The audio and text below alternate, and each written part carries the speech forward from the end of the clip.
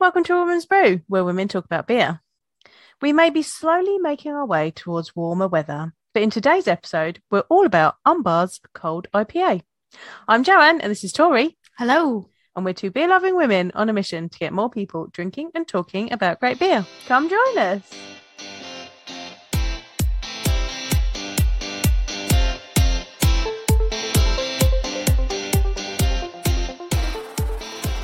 Right, well, today we're very excited. We have got Jordan from Unbarred with us. Hello and welcome. Hello, how are you? Good, how are you? Very good, thank you. Thanks for having us on. Welcome. Can you tell us a little bit about who you are, who the brewery is, what you do, why you might be here to talk to us today? Yeah, absolutely. I'm Jordan Moore. I'm the head brewer and founder of Unbarred. And Unbarred started in Hove, part of Brighton and Hove, in a shed, literally in my garden, and managed to register that as Hove's first nano brewery. And from there, I went to the first brewery where I very quickly worked my way up to head brewer and got my qualification at the Institute of Brewing and Distilling. And from there, I got headhunted or poached by a contract brewery. At the time, they were a very small outfit, only a 500-litre Braumeister. You know the ones where you like the ball in the bag. Yep. And they had about 4 tanks at the time, and I started brewing on that. And they were like, "Well, if you can sell those tanks, we'll get more." And now they're a very big outfit. I was brewing that got scaled up to an American kit, SS Brewtech, like the homebrew kit. It was like the first commercial import to the UK. And I was brewing for lots of local breweries and international breweries, some now who are friends, and very large commercial breweries, all the way up to Goose Island. So I brewed a lot of different styles, worked for a lot of different breweries. And from that point, I was literally designing the beer, brewing it, selling it, delivering it out the back of my car. And that then became our new home. I say new home now. It's 2.5 years ago we got our home in Brighton, which is a tap room with 14 taps. And the brewery grew 4 times in 2.5 years, even considering that we were only open for 6 months and COVID hit us. It's been a good story, a growth story. And the beers are very much a reflection of the town. And growing up with lots of creatives around us, Brighton is an amazing creative place. We use different photographers, illustrators, visual artists, work with as many people as we can locally to create the cans, which I know hopefully you got some there, and just show lots of diversity. We don't want to be held as a hazy brewery or just an adjunct brewery. We want to go on a journey of pushing quality control behind as many far out there ideas there are, but with quality and consistency. So a lot of people hopefully that have jumped on the journey with us are getting more people involved. So opportunities like this is great to share the story. I was going to say, I think from I'm only probably about an hour and a half away from you. I'm Berkshire, I'm near Reading. So I'm not massively far away. I was trying to go to you on Friday, actually. I was going to go to Siren, but yeah. I was there on Saturday. So were you? Yeah, I was there Saturday. I was meeting a friend for lunch and we went from Siren across to Elusive. I didn't go on Friday because I was like, I'm not going to venture out in this weather. And I think the wind came and broke their front door. And then Saturday, the power was out. So it was exciting. Yeah, exciting times. Not really exciting for them in a good way, but it was exciting. But I'm not massively far away from you. And sometimes I help out like Full Circle at festivals and stuff, and they were coming down to do your birthday thing, and I was like, I mean, I can work that if you want. I'm not massively far. And then it ended up not happening, and I was so gutted because I was like, I wanted to go down to Unbarred. I just haven't made it's that thing of like, you don't make the time to do it until like you have a reason to. And then like I love Brighton, like I love all that, and I was just like, oh, this is the reason that I needed. My husband went on a stag do somewhere, and it was between Brighton and somewhere else, and I kept trying to say, no, you want to go to Brighton because then I can give you like a good list of places that you guys can go to drink, and you guys were on the list of like you have to go there, and then like bring me beer back, and they vetoed him on it. So I was really gutted. I was like, I didn't get my free beer delivery from you, thanks. Well, hopefully this year we'll have our birthday. It'll be the 3rd year we've been there, and because of COVID again, we haven't been able to celebrate it. So fingers firmly crossed. Fingers crossed. We'll I'll definitely, unlucky. I'll definitely be down with that. All right, so excited. Yeah, excited. Right, so one of the things that we want to talk about today was the cold IPA. Yes. That, I believe is released now. Is it released? It's released now, isn't it? Literally just last week. Yeah. Yes. So perfect. People will be able to get this. What is a cold IPA? That was my main question. I was like, Jo, is this going to be a really stupid question? Like, and I was like, no. I feel dim. And she was like, no. No, I've heard of them. I know they're big in America at the minute. I think that they're just creeping over here. So do you want to tell us? We're going to pour it. Yeah. Do you want to tell us what they are? Yeah. So, cold IPA, and what we pulled from it is basically IPA, without a doubt. Cold being referring to the yeast that we use. So we've used a lager yeast or a Pilsner yeast in this beer. And so we fermented at ale temperatures. So it's technically not fermented cold at the beginning at all. You let it rip and you let the hops work with that. And the hop, what really interested me with this is using a Pilsner strain, but getting a bit of biotransformation from high fermentation with loads of really tropical juicy hops, which you may probably see in a NEPA. Yeah. But then in the body of it, we use 30% rice hulls, which you would, not rice hulls, sorry, rice and rice hulls, because it turns to a gelatinous mess and is a nightmare to deal with on the loutering.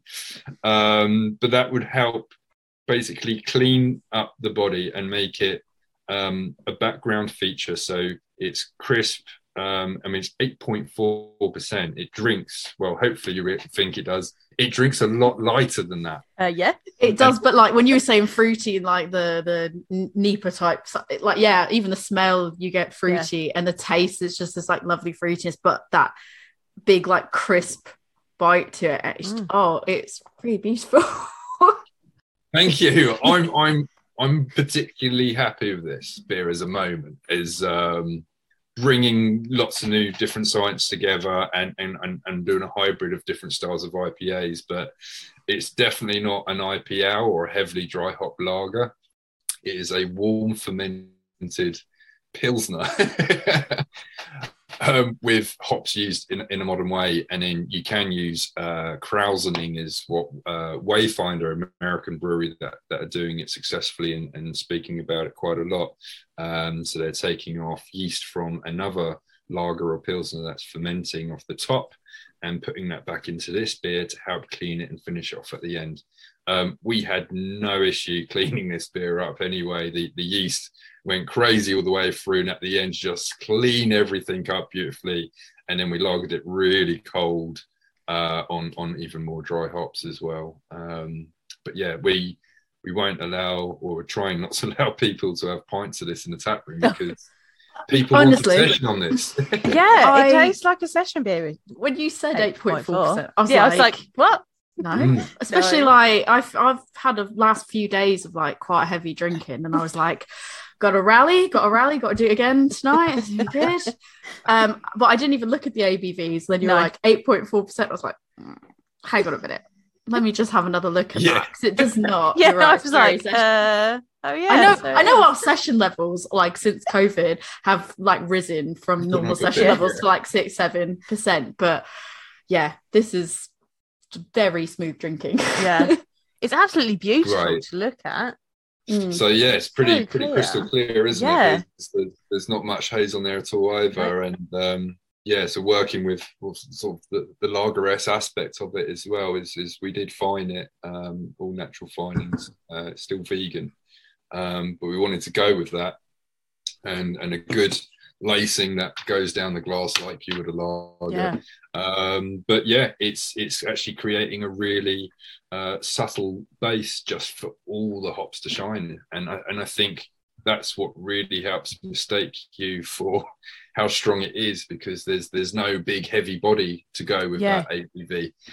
You're chasing that hop juice. Literally.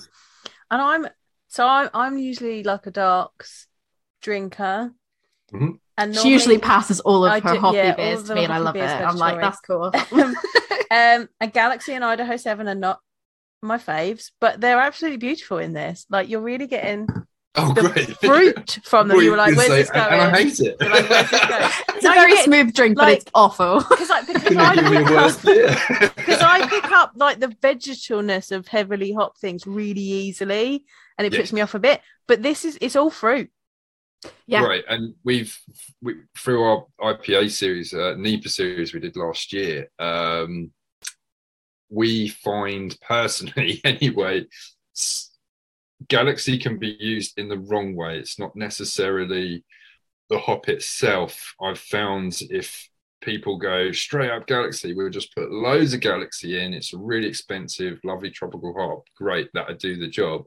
But Galaxy has loads of cohumulanes, and you get so much bitterness. And like you say, I find if you put it in the boil, you're going to get that vegetable character coming through. If you put too much during dry hopping, you get that vegetable grassy. It doesn't go away, and it stays quite bitter, and it's really disappointing. So with Galaxy, we go quite subtle on high fermentation, maybe a tiny bit in Whirlpool. Just don't overdo it, and you'll only get the lovely tropical high notes of it. Where did you first hear about cold IPAs? Like, was there a particular brewery or a particular person that you spoke to? I think it was Wayfinder. And I think it was Wayfinder in the States. I'm pretty sure they're the first ones. I had to pull together this year. Well, it was my own task, but I wanted to do every other month a double brew of an IPA, and looking through all the different IPAs, what they could be. Maybe we'll do a hybrid. And but the first one, when I started really digging into it and found, Wayfinder had done this cold IPA. Just absolutely fascinated me. And fortunately, it's come out good. Yeah, it's really lovely. Really can you tell us what other IPAs are going to be in the series that you're planning? Or is that secret? No, not too big a secret. We haven't announced it anywhere, I don't think. But we are going to do a New England IPA, like we've done before, but very different. We're going to do a No Coast, which we did, a beer called Central IPA last year, which again, really enjoying some bitterness in beers again, but used in the right way. So it was last time it was juicy, hazy but not opaque, but it had just this clean underlying bitterness, and it was just long and gentle that just makes you salivate and want more. So really enjoying going on this of bringing back bitterness in beers. So we're going to do another No Coast, which will have some bitterness, but using New England methods with getting really juicy characters from the hops. We're going to do a black IPA, which I've done before. And I love a black IPA. I love a black IPA. I'm so happy I'm right near Elusive, and Andy loves black IPAs, because I'm just like, cha-ching, more black IPAs. It's great.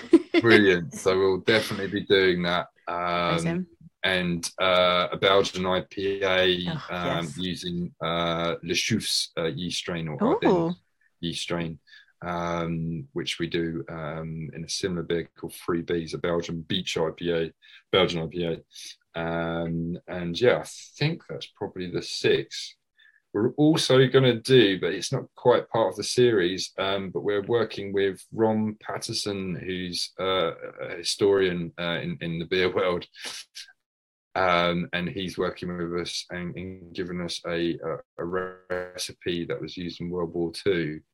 Oh, wow. We're going to be in our town during World War II, which more likely you would have just asked for a beer, and this is what you would have got, like a 3.8% trad beer. Oh wow! So again, the excitement of old school being the new school. Okay. No, I think that's so interesting. Like, I always find it. You should do like a whole series that are like old style beer of like when you'd go in a particular date or location to be like, I'd like a beer, please, and what is the style of what you'd likely be given and stuff. Because I find that so interesting to know historically if you were drinking a beer in, hundreds of years ago, like, oh, what would the normal be? Like if I went in and I was like, beer, please, what would the normal be? So I find that so interesting to like play around with that as well. That idea is insane. Looking forward to that. Yeah. No, it's going to be a really good one, and we've managed to find loads of local Facebook groups where they're doing like Brighton Past, and there's some amazing pictures of so many famous buildings that were obviously around during the time, all the Regency Brighton buildings. Yeah, and you can then see pictures of like gunners on the beach. And then people walking across the street, and it's of the time. We've obviously got like rockabillys now and curled back hair, but it was of that style. So you can see everyone walking around with this really cool style during World War II. So to dig into the depths of the history of it as well, and do a bit of the nuance of the mash tun, and not so much about big hop explosions. For me, that's, as a geek, that's really interesting. Yeah, right. People forget. Like, I was reading something the other day, and someone was like, "Oh, people forget about malt. They forget that that's an important ingredient in beer." It is. And they do. It's like, it's all about the hops. What hops are in it? What's this in it? Well, actually, we've made it with this list of amazing grains.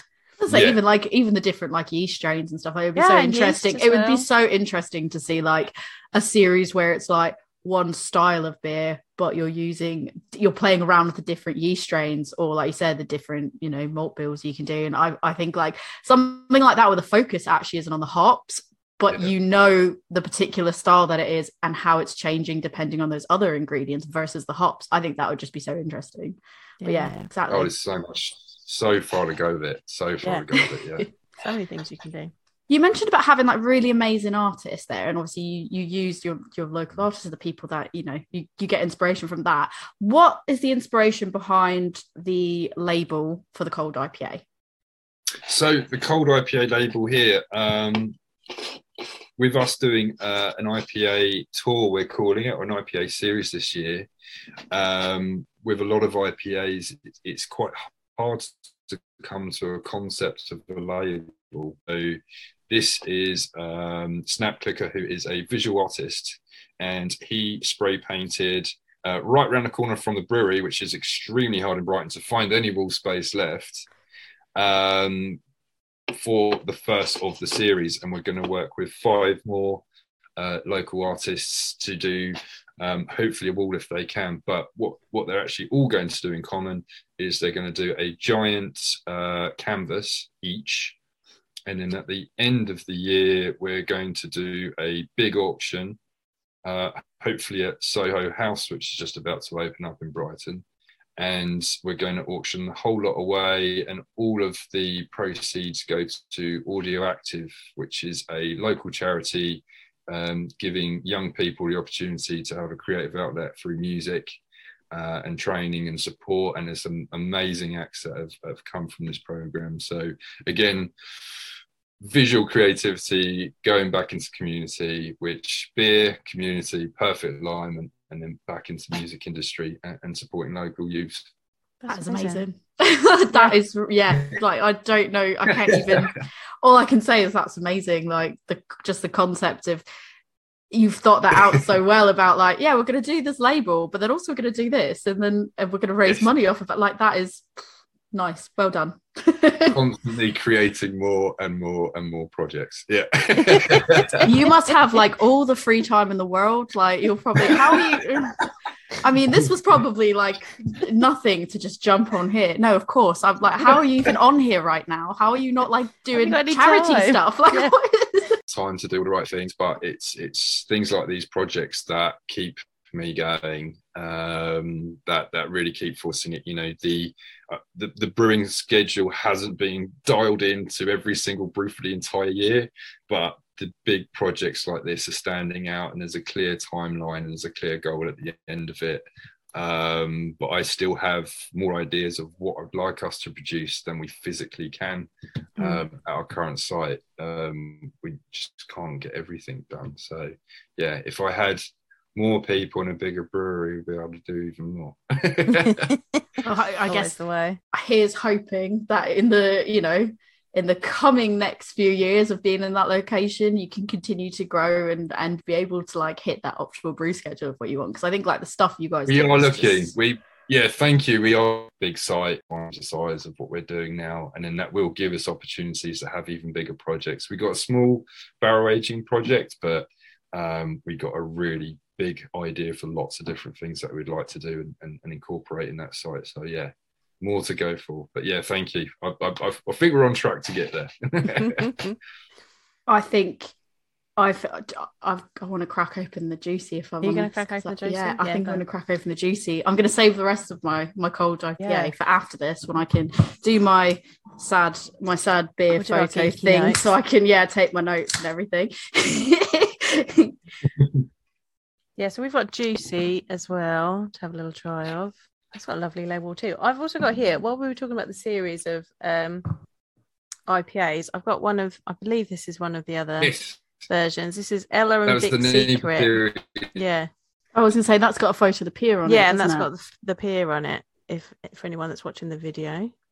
That's got one of those as well. So that was all local photographers, some amateur, some professional, giving a view of Brighton from more of what a local would see, rather than a stick of rock and a seagull.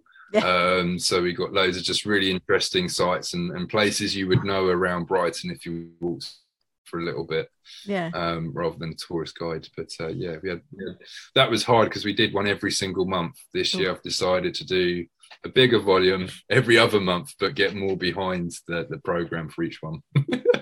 It's funny you mentioned the sticker rock, because I remember, like, obviously maybe not obvious to you, but I've not lived here my whole life, so it's that thing of like, I remember somebody going on holiday and saying like, oh yeah, I went and I bought a rock, and I was like, did you think like a rock? Yeah, like I was like, I don't understand. Like, why would you buy somebody confused. a rock as a present? Like, I don't really understand.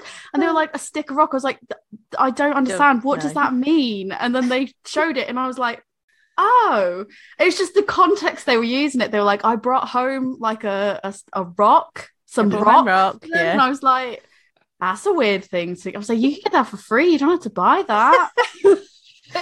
And it was just, so you say like stick of rock just brought back memories to me, being like, what are you talking about? I know now, so it makes sense. That is the tourist street. So classic British seaside. I'll stick a rock home. I've learned that now. So you had mentioned, obviously, you had gone from sort of the shed to like you had a whole progress up until you didn't just go directly into sort of your own brewing space, your own independent brewing space in that sense, on this level anyways. So are there things that you miss from, shed life, as I'll call it? Or are there things that you're like, I am so happy that I don't have to deal with any of that anymore? Oh, tough question. I know, this is the journalist side of me coming out. I've got to use my brain on those questions. Well, the last, I would say probably unless we got a co-lab or we're very short-staffed, I'm very rarely on the brew house anymore, because it sounds really pretentious, but I'm managing director now. But being MD is mostly people coming to you with problems. Yeah. But I'm pushing marketing, I'm pushing sales, operations. I'm sort of head of operations currently. Got a new guy starting next week. Can't wait. Yay. So I'm covering a lot of different things all at the same time. If someone said to me, we can not anything, must that be beautiful?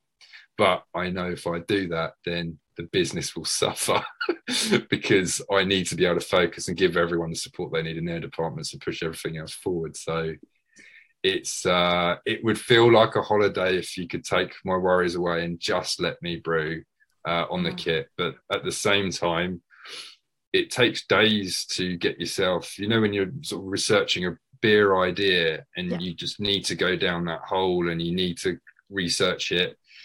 Again, if you're on the brew house, you haven't got the time to really dig deep into that and do it justice. And there have been times where I've done enough to get the beer through, and I was like, I wish I had the time to spend a bit more on that. If I just changed the water treatment that little bit, I could have really helped this pop, that little detail. So I'm off the brew house now to make that happen.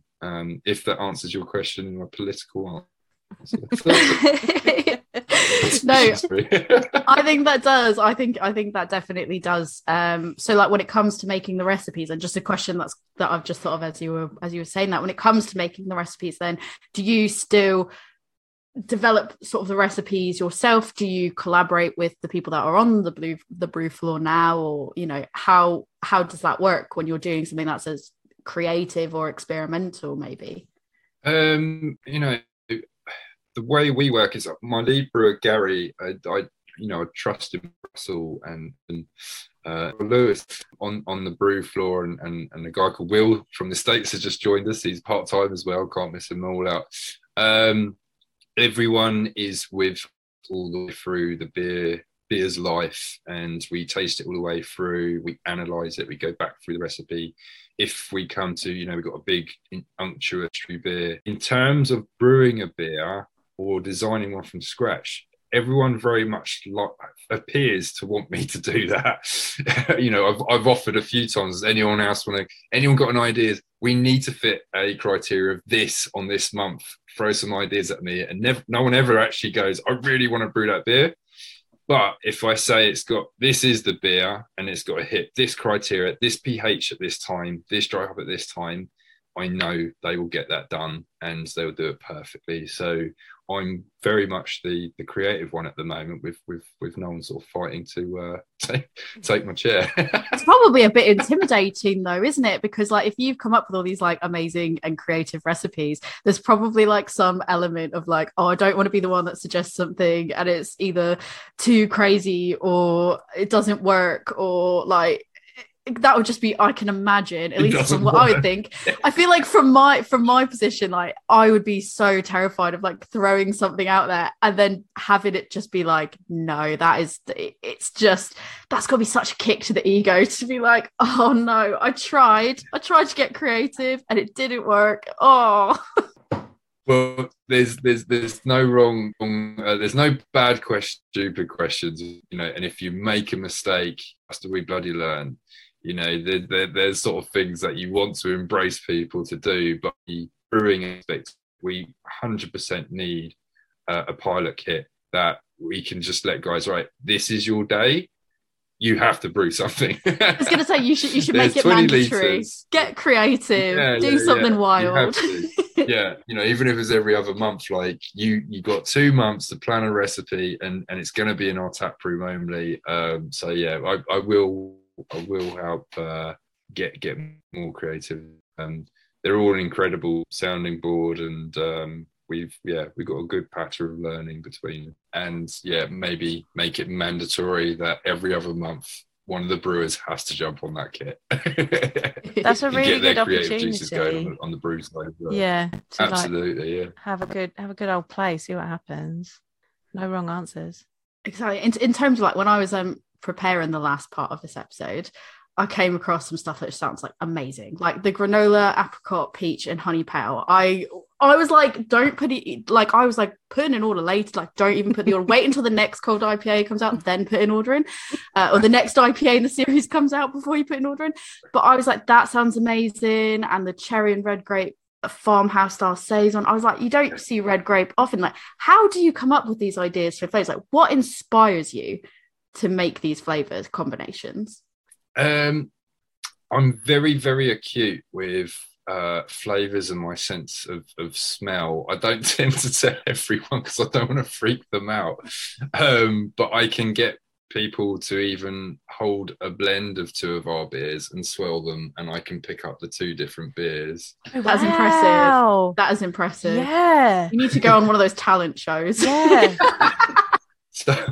So I'm very in tune, and before beer, my main passion was food, and now we've moved house. I'm trying to build an outdoor kitchen so that my downtime is hopefully then back on cooking again. But flavors, smells, all linked to emotion, and I can get one concept in my head that I'm really trying to achieve, or I can work backwards and literally look at the side of a cereal packet and go, how can I make this into a beer? And it's sort of taking yourself through a process of how do I translate this into beer, and what are people expecting from this? Or it is, how far can I push this with the previous brews we've done of similar beers and the quality control? Let's push it a little bit further in this direction and actually see what happens, and share the journey with people. So yeah, it can be absolutely anything. Bueno Shake has become a core beer for us. It's meant to be a one-off. It was inspired by a chocolate bar. I can't remember which chocolate bar it was. Escaping the mind. Yeah, I feel like I really wish the label even just like hinted what it might be, but you didn't even try to make the label even suggest. Not even try. That's become one of our best-selling beers. That's our dark, one of the regulars, a core beer. We have coming out in Easter, which we haven't told many people at all, is Imperial Barrel-Aged Bueno Shake. So it's 11% hazelnuts, layers and layers of chocolate, vanillin from the barrels themselves, and Buffalo Trace bourbon whiskey, and they're all bottled and ready to go, but we're letting them condition that a little bit longer and they'll be ready for Easter. Nice. That's gonna be amazing. I had the Impy. I had the the Impy can. Brilliant. Yeah, we actually had it together. Yeah. And we had it we were at a place in Canterbury called the Good Shed, and it's like a little and so farmers market-y it's type. and so wicked. She'd come down to visit me, and she's like, I'm just gonna go see what they've got inside. Comes back out with a hazelnut cream pastry. And there we are, sat eating the hazelnut cream pastry with the Imperial Bueno Shake. Oh my god! I've got a photo. People will just like murder me in terms of cream glassware, because I took a photo of it where I sort of like had it resting like you would like a orange slice on the side of the glass. No, I don't think anybody's actually said anything, but I probably ended up on like Dirty Glass Mafia or something as like a disgrace. Why would I do that? But yeah, I still have a can of the normal. I've got a can of the normal Bueno, but I had the Impy one, and it was so good. It was so good. If you're a fan, I will put a note to send you out a bottle of it for April. No, I'll have to. We'll buy it. Yeah. I like. Don't even joke. I'll buy it. Like, buy more. Honestly, like. My husband wanted to. I've got the normal Bueno because I was telling my husband about it. I was like, when it came out, I was like, oh my god, like look at this. And he was like, I want to try that. I was like, okay. I was like, chill. And it's like he very rarely is like, yeah, can we get that? I want to try. Like he rarely comes to me and is like, can we get that? I want to try that. And that was one of the ones that he was like, please don't drink that without me. And I was like, I won't. I promise. That's high praise. And we did a 4.2% Bueno. That came out January, just a nice low ABV version of it as well, and it is such a massive beer for 4.2%. Oh, wow, no, that's I was gonna say like that is what is the normal one? Like what is the ABV on the normal Bueno? 6.4%. But yeah, I just with that, like, do you feel a certain amount of pressure then to get, like you were saying about how your senses, like you do have these very so the senses that can pick up this stuff very easily in that sense. Do you feel like pressure to get the flavors to match quite closely when you make something like a Bueno, or is it more just like, oh, it'll be interesting to take like the deconstructed elements of it and put it together, or do you really want to make sure you hit that mark and feel the pressure of that? I don't know if I see it as pressure. I see it probably more as passion and obsession than pressure. Like I have to do this. The cherry saison, cherry and red grape is something I want to work together with, trying to create. I had something with cherry and almonds, like a frangipane, and we've done a Bakewell tart before, which is sort of close to that journey. Am I still here? Yeah, you are. Yeah. And then, we wanted to showcase a fantastic saison yeast strain, French saison yeast strain, but two, it's more of a wild, a natural wine. So nice. Really wanted to bring that cherry character. You get this gentle almondy character. This is all about tiny little balances, more of a descriptive when you get a wine. In wine, you can sort of describe, petals and green tea on little nuances, but when you say beer, people want more of a punch in the face of it. It's like, it says coconut, I want bounty bars. It craft beer is slightly different, but this was more of a let's let these gentle characters come, but we will put a whopping great volume of cherries into this. It was half a ton of cherry puree went into when I saw that, I did immediately, it caught my attention because I did think red grape doesn't get used often, and I was just like, if this isn't a wine, I don't know what would be, because I thought it was just really interesting to throw cherry and red grape together. So have you had it yet? No, I literally, as I was writing stuff up today, I was like, I'm going to need to put in an order, because I was looking through the website and I was like, oh, that sounds really good. Oh, that sounds really good. And I was like, I shouldn't really be buying anything. And I was like, oh, shit, I'm going to have to buy, aren't I? I'm going to have to put an order in, because I can't just now unsee all these things that sound really good and really interesting. Searching for the podcast. You got me. I'm going to so dangerous for the I'm just going to pretend it's a podcast order. I'll be like, oh, I'm putting in this podcast order. And my husband's going to be like, didn't you already record with them? I'll be like, no, the connection. Just, we had to reschedule. Yeah, that's what we tell the husbands. We're just like, that, but that's podcast beer. That's different. It isn't the other bits. Not proud of it. Research. This is very essential things. Yeah, and she's got the added bonus of when it's it's a beer that's school work thing. Beers. Yeah. I don't have that excuse. I just am like, oh, Joe, she just keeps sending me things. I don't know. It's crazy. She's in the boot of her car yesterday when we met up. She had 3 boxes from my house of beer that I'd collected up for her. Yeah, it wasn't great. Do you meet in car parks? And no, because we were brewing together. Together. Okay. I haven't. She got some stuff over the Christmas period where I was in the US, and then we haven't. This brew got pushed out quite a bit. So we're supposed to do it, I think, in Jan originally. Yeah. So she wasn't supposed to have them for that long. No. And then it was like, well, I could get this podcast one because I still have your beers, and I'm putting in an order. It's like, okay, we can get this one as well. And then next thing I know, she's rocked up with I was like, you've got 3 boxes and a bag of beers at my house. But some of it's for the podcast, so it's fine. Yeah, it's fine. Anyways, it's not about my habits. We can't waste all this time talking about my habits. Let's move on. So I got, as part of what Joe had put in my bag, there was this tea bag for the Bird and Blend Tea Co. that you guys I'm excited about this beer. Yes. That is really interesting. How did that come to fruition? So a great independent Brighton-based tea mixologists. So Bird and Blend, they've just done another big crowdfunding. They're doing extremely well, and they keep growing. And what they're trying to do, what they are doing successfully, very well, but there aren't as much competition as we have in the beer industry, is they're challenging what a tea is and bringing fun to it, but with really good quality ingredients. So they started from a flat in Brighton. I started from a shed in Brighton.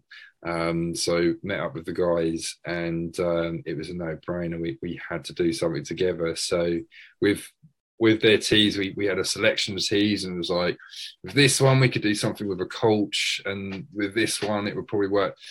And what we actually ended up doing was fun on a lot of different levels. So it's a raspberry tea sour. So the tea itself has raspberries, like whole freeze-dried raspberries. It has a green tea in there, and it has blue pea shoots, blue pea flowers, sorry, that give the color. So they're natural. They're 100% natural. And when you add lemon juice or something with a different acidity, it changes the type of blue as well. So we did a raspberry Berliner Weiss base, pretty much. And then we built up their tea with the blue pea flowers and the green tea. Excuse me, I think black tea, actually. And then we did a giant tasting together, found a sweet spot. But blue pea flowers are extremely expensive. Imagine. We didn't know at the time how they were affected with acidity. So we then made a sour, which is much lower acidity. So we had to put far more blue pea to try and get this bluish purplish color. And we already had a raspberry, like lots of real fresh, pasteurized raspberries in there. So the beer was red. Yeah. So, and we brought the pH down. So they said they were contributing the blue peas, which was like, oh no, more expensive than rocket fuel.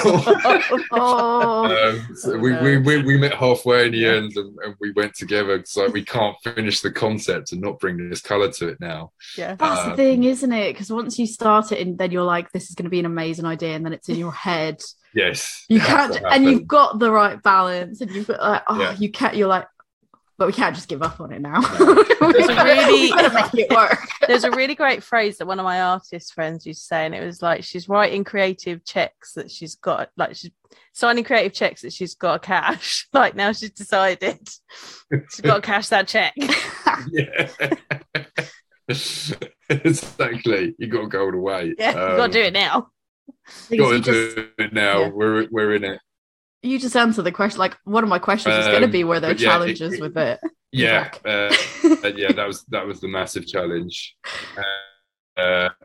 We literally had. I think originally we thought it was going to be like 8 kilos or something like that. We ended up with like over 30 kilos. Oh wow! And if you picture the flowers, how light they are, they came in these giants. And then we were trying to steep them in like 80-degree water, so they were pasteurized, making like a dye out of them. And then we were trying to, under pressure with low oxygen, obviously, inject them straight back into the tank. Oh no! But the beauty of it is it actually cascades through the glass as well, because it's got body to it, and there's debris from the flowers as such. Yeah. You sort of get this lighter color at the top, and it goes through purples, pinks, and reds all the way to the bottom of the glass. But it actually tastes very nice as well. And we had a couple of people say it was their favorite beer of the year. So yeah, it was a nice byproduct of the color and the interest of it. But at the same time, it is actually a gorgeous, really refreshing, easy drinking beer. It sounds lovely. Sold. I've got one.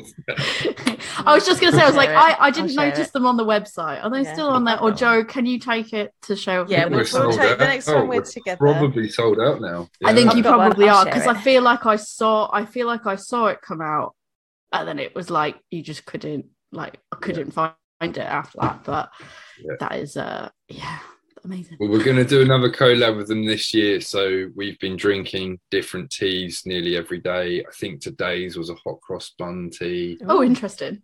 We've got a Victoria sponge cake coming up, which I'm very excited about doing. Maybe a pastry stout with that one. But they're awesome, and we'll definitely keep working together. And you add the actual tea into the beer as well. We broke this one down because of the process of it. So we then got them to give us the tea separate on its own, Okay. and the blue pea flowers separate on their own. And then we do a tasting. They all came down. We had food and drinks together evening, and then we were doing increments of the color and increments of the tea itself, and finding that sweet spot to make it a true. Okay. So I've worked with tea in beer before. I stole that from Drew at Boutillier's. At what point do you add the tea when you're adding tea to beer? We really want to control that, etc. We actually do a separate steeping of the tea. I've built a clean in place CIP unit, or sorry, I haven't personally built it, but I designed it. And with our CIP unit, we can actually pressurize one side of it, and the other side of it can pressurize and heat. So with that, we can fill up with, bring the water up to basically everything's clean and safe, and then we can add our ingredients, and then we can then purge it with CO2, and we can inject that into tank. But we've also then got a flow meter. So with that, we will do small additions and create a massive spreadsheet where we do really small additions, blind taste it amongst everyone, and then we find some sweet spots what people do and don't like. And it's very important to have a wide range of palates in to do that. And then we decide that's a sweet spot. We're ejecting exactly made is going into that beer, so it's controllable, it's safe, and we can really learn that ingredient. How do you put it in? So I cold brew it, and then I add it, similar but in a much smaller scale. I cold brew it, and then just before I bottle, I'll add little bits and taste it before I put it in bottle. There you go. Yeah, so you're building up your base case. Yeah, absolutely. We cold brew coffee.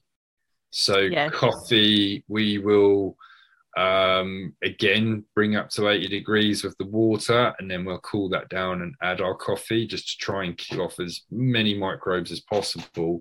But we find boiling coffee beans or well-pouring coffee beans versus cold ciders, you get such a smoother experience from that coffee, and none of like the lower tannins or harshness or astringency from it. It's much smoother. So yeah, we much prefer to cold steep our coffee. Yeah, definitely. It's prime time for you to say that as well, because we like literally just put out our episode that's come out this week was all on coffee. And it was coffee and brewing with coffee. Have you had the coffee bock?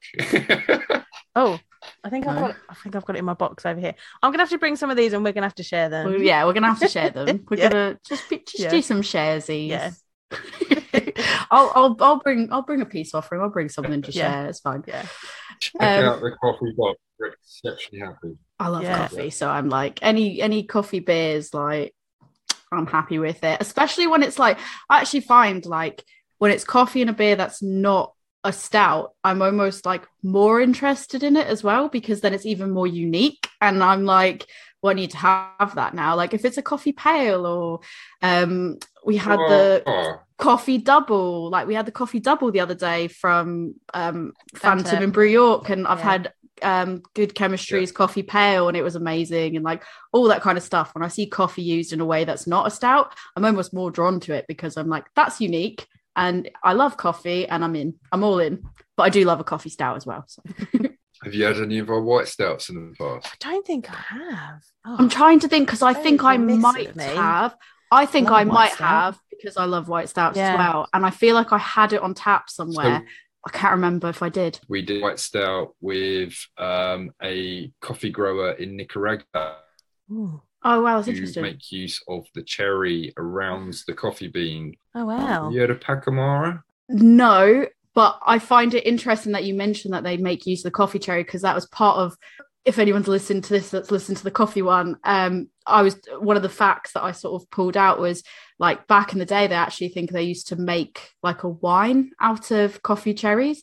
And I was saying how it would be so interesting for somebody to come in and utilize coffee cherries nowadays in a beer, or a wine or anything like a wine, like There maybe you a go. barley wine or something like that. I said that'd be quite interesting.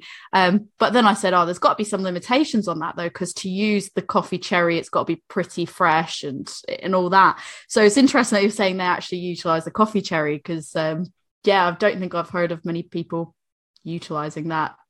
I don't know. They sun dry it and vacuum pack Okay. to do another one this year. But it's peaches and leather and tobacco. Peaches being sort of the lighter note and the sweetness to it, but they are intensely high in caffeine. They are really strong in caffeine, and they were banned in the States for a while. They made them illegal over there for a while. But yeah, I worked producer out in Nicaragua. Where a guy I met spoke to him on the phone, and he used to work for the Senate, and he left Washington and went to this farm and said, look, I'm going to help you guys go direct to the source. We're going to cut out the middle people, and all the money is going to go back into the community. So he started helping them build schools in that area. He was like, what do I do with this? I anything you guys can do. So we made a cold press summer white stout, I think it was called, but that was about 3 years ago when I was still brewing at a contract brewery. Yeah, that does sound amazing. Amazing. It sounds really interesting. Like that's the kind of stuff that I gravitate towards, because I'm like, that's interesting. Not just anybody's doing that. I want to try it, and it's even if it's something that's not normally to my taste.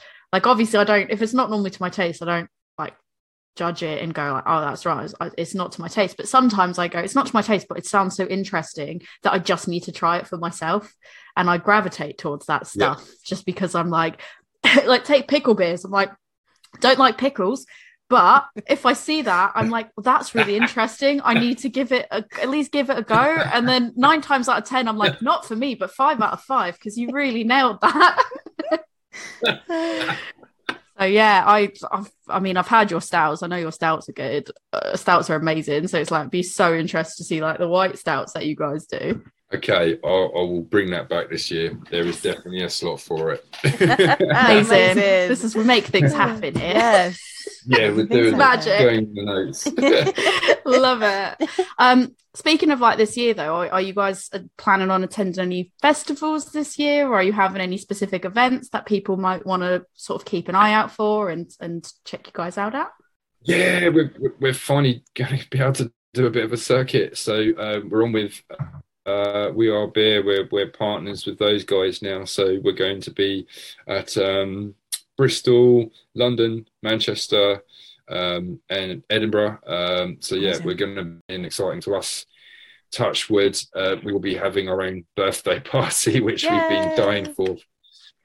So for 3 years, we have a list of things that we have wanted to do, including axes that will be in character for the entire duration of our birthday party, from Mad Hatters to people that are doing card tricks, to artists, many different forms of artists performing throughout the whole festival. We're going to have everyone who's worked and collabed with us to mood over fire and coals. We're really going to push it out. We nearly bought it. We were so close. We were going to have an inflatable giant Stoutzilla character actually floating up in the air like a blip as well. We got loads of ideas. We are hopefully going to really go for it. It might get so big that we need to hire somewhere nearby just to cater for it, but I think that's my most exciting one.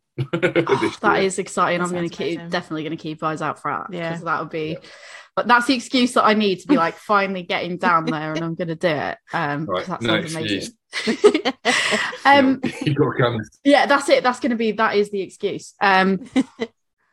So conscious of time, because we don't want to keep you too much longer, because we know you've already been super generous with your time anyways, and it's a weeknight, and we know how your schedule is now, because you just said everything that you do.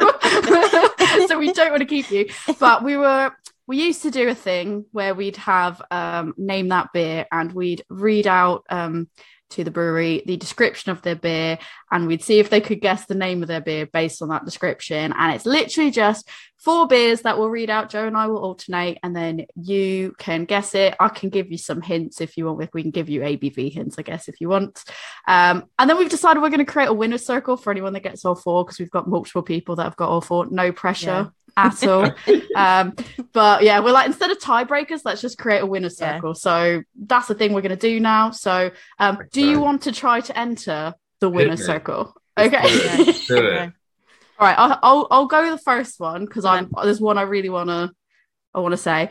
I just want to hear you say the name of this out loud. 6.8% chocolate chip cookie dough stout, using a specialist malt bill and cocoa nibs to create a liquid cookie dough experience. Chocolate chip. It's not called that though. What is the full name of that? Dough hard or go home. Go home, dough hard or go home. Dough hard to go home. Yeah, you got it. I just wanted to hear you say the name of that out loud, and also wanted to use this opportunity to say, please rebrew that, because that sounds fucking amazing. And I really want to try it. That sounds incredible. That is my first one done. You've got one on the board, Joe. There is a reiteration of that beer coming out, and it will be called Chocolate Chip. Yes. Yay! Okay, cool. Well, that's me happy then. I can finish this happy. We could just say you hit the winner circle just for doing that. So go on to number 2. Right, number 2. Full of bright tropical fruits coming from Cryo Citrus, Mosaic, Azaka, and Simcoe. This hoppy number delivers a pillowy, soft mouthfeel in a hazy tropical treat. That is one of our NEPA series, isn't it? Yes, I think so. But they all had numbers, and I can't remember numbers. This has a name on it. Yeah, no, this one's words. This one's words. It is 3 words. We'll give you that. Yeah, and it's 6.2%. So hot right now? No. Not so hot right now? Oh no. No. Do you want the answer? We did so many NEPA. I was going to say that is an absolute challenging one then, because I didn't really think about how many NEPAs you did. Joe, do you want to reveal which one it is? That one was Sweet and Hazy.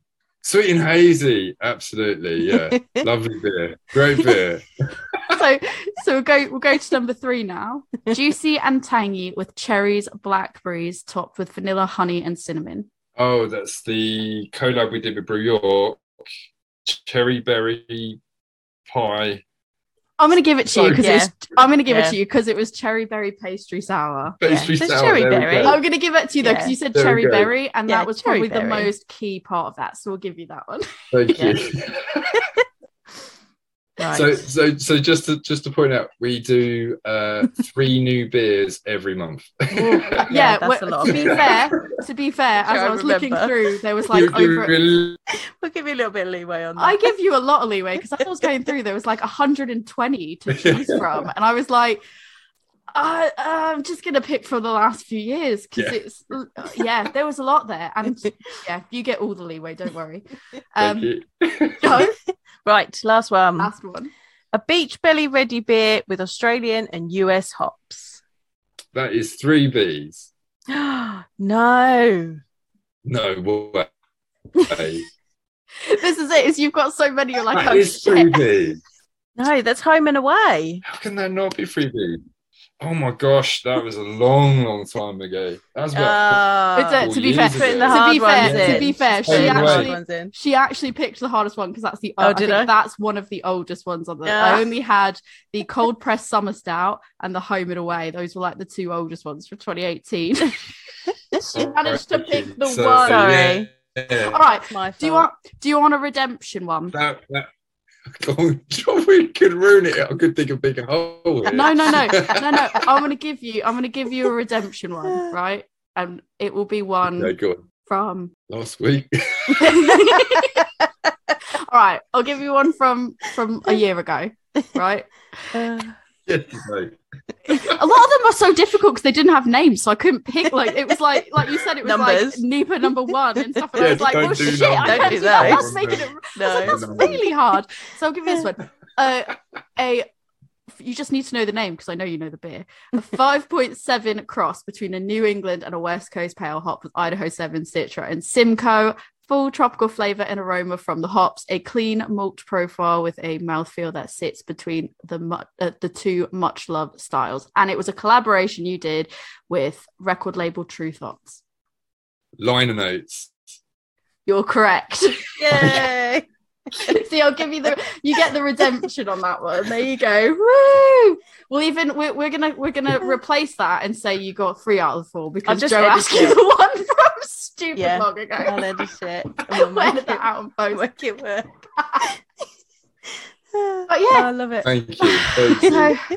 So that concludes kind of everything that we were gonna say. Yeah. Really, like anything we were gonna sort of cover. I think that's the peak right there. Yeah, that is definitely the peak. And now's your opportunity to plug. The rolling win of remembering the beers that I've destroyed it. But you have like a million beers. Yeah, I think it's fine, and they're all super creative. Like I don't expect you somehow could send the smell down the. Yes, I would tell you exactly I know what that is.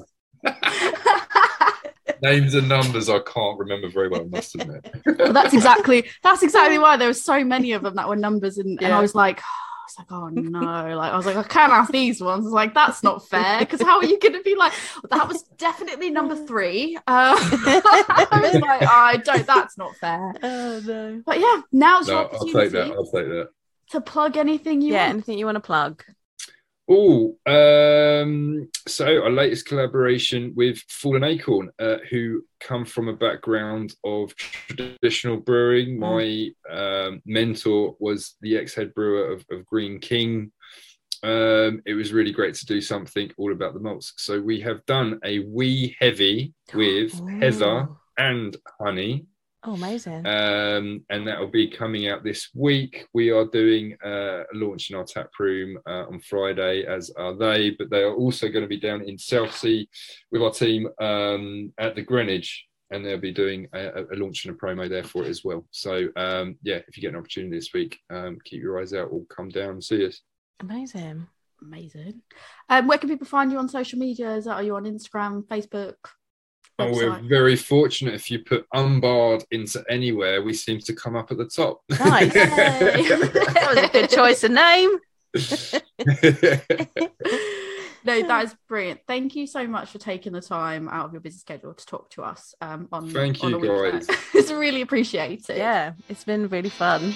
No, thanks a lot. You take care. I really enjoyed that conversation. Yeah, that was really fun. It was really fun. And I just I feel like he's just such a lovely person as well. Like the stuff he was saying and the flavors that he plays with, just makes me want to go and drink more Unbarred because it's so interesting.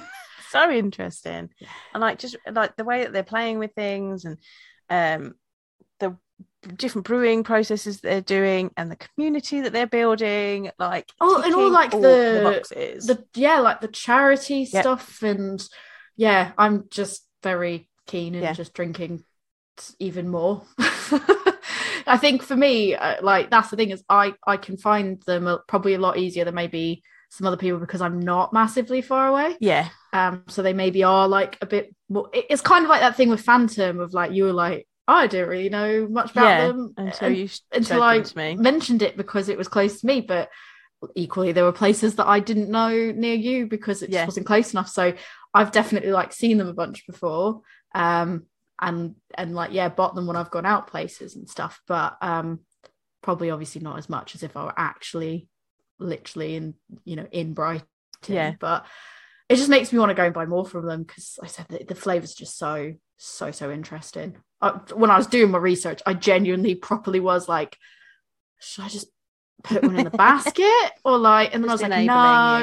It was that I can only describe it as that scene from The Grinch with Jim Carrey when he's like, I'm going to the party, and then he's like, I'm not, I am, I'm not, I am. That was me. I was like, I should order this, and then I was like, no, yes, no, yes, no, okay.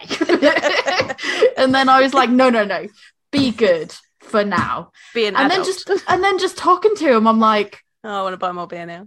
Okay, fine. I'll do it. I'll give you my money. Fine, I'll do it.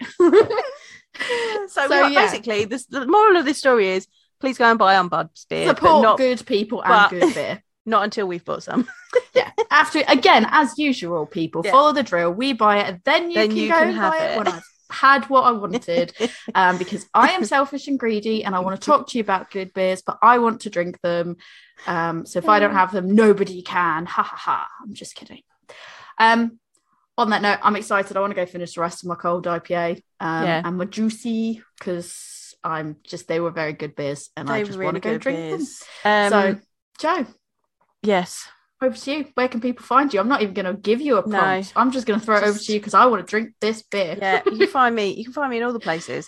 You can find A Woman's Brew, which was my personal account, but it's basically the podcast account now. Spoiler alert! I think we might commandeer it. Yeah, there's some changes that might be coming in the future. Positive changes. Yes. But watch this space for those because we have plans. You can find me on Instagram, Facebook and Twitter as A Woman's Brew. There will be mostly podcast content on that one. If you'd like to speak to me, the one that I check more regularly, and if you'd like to come and learn about beer styles, talking about beer, drinking beer, brewing beer, come to my beer school, Love Beer Learning. We are on Facebook, Instagram, Twitter, TikTok, Pinterest. We also have a website, which is lovebeerlearning.co.uk, and you can get hold of me at lovebeerlearning@gmail.com. We are currently picking up emails for the podcast there as well. Tori, where can they find you? Yeah, if you want to come talk to me about amazing people in the industry that I need to check out and give my money to, like Unbarred, give your money to good people that make good products. I'm going to do that with Unbarred. If there's anybody else that I should know about that I need to give my money to that I don't already, come and find me on Instagram. I'm adventures_in_optimism. And you'll find some interesting content on both of ours at the moment about a certain brew day that we did recently. Oh, yes. Watch out for the podcast on that. I did have a moment where there's going to be some very interesting content, and I was like, what have I posted recently? But you were right. Really good stuff. Yeah. Excellent stuff. And I've got some good TikToks on there now. You are doing good TikToks now. Yeah. There's some good ones. But on that note, let's go drink our cold IPAs before they get warm. Yeah. Cheers.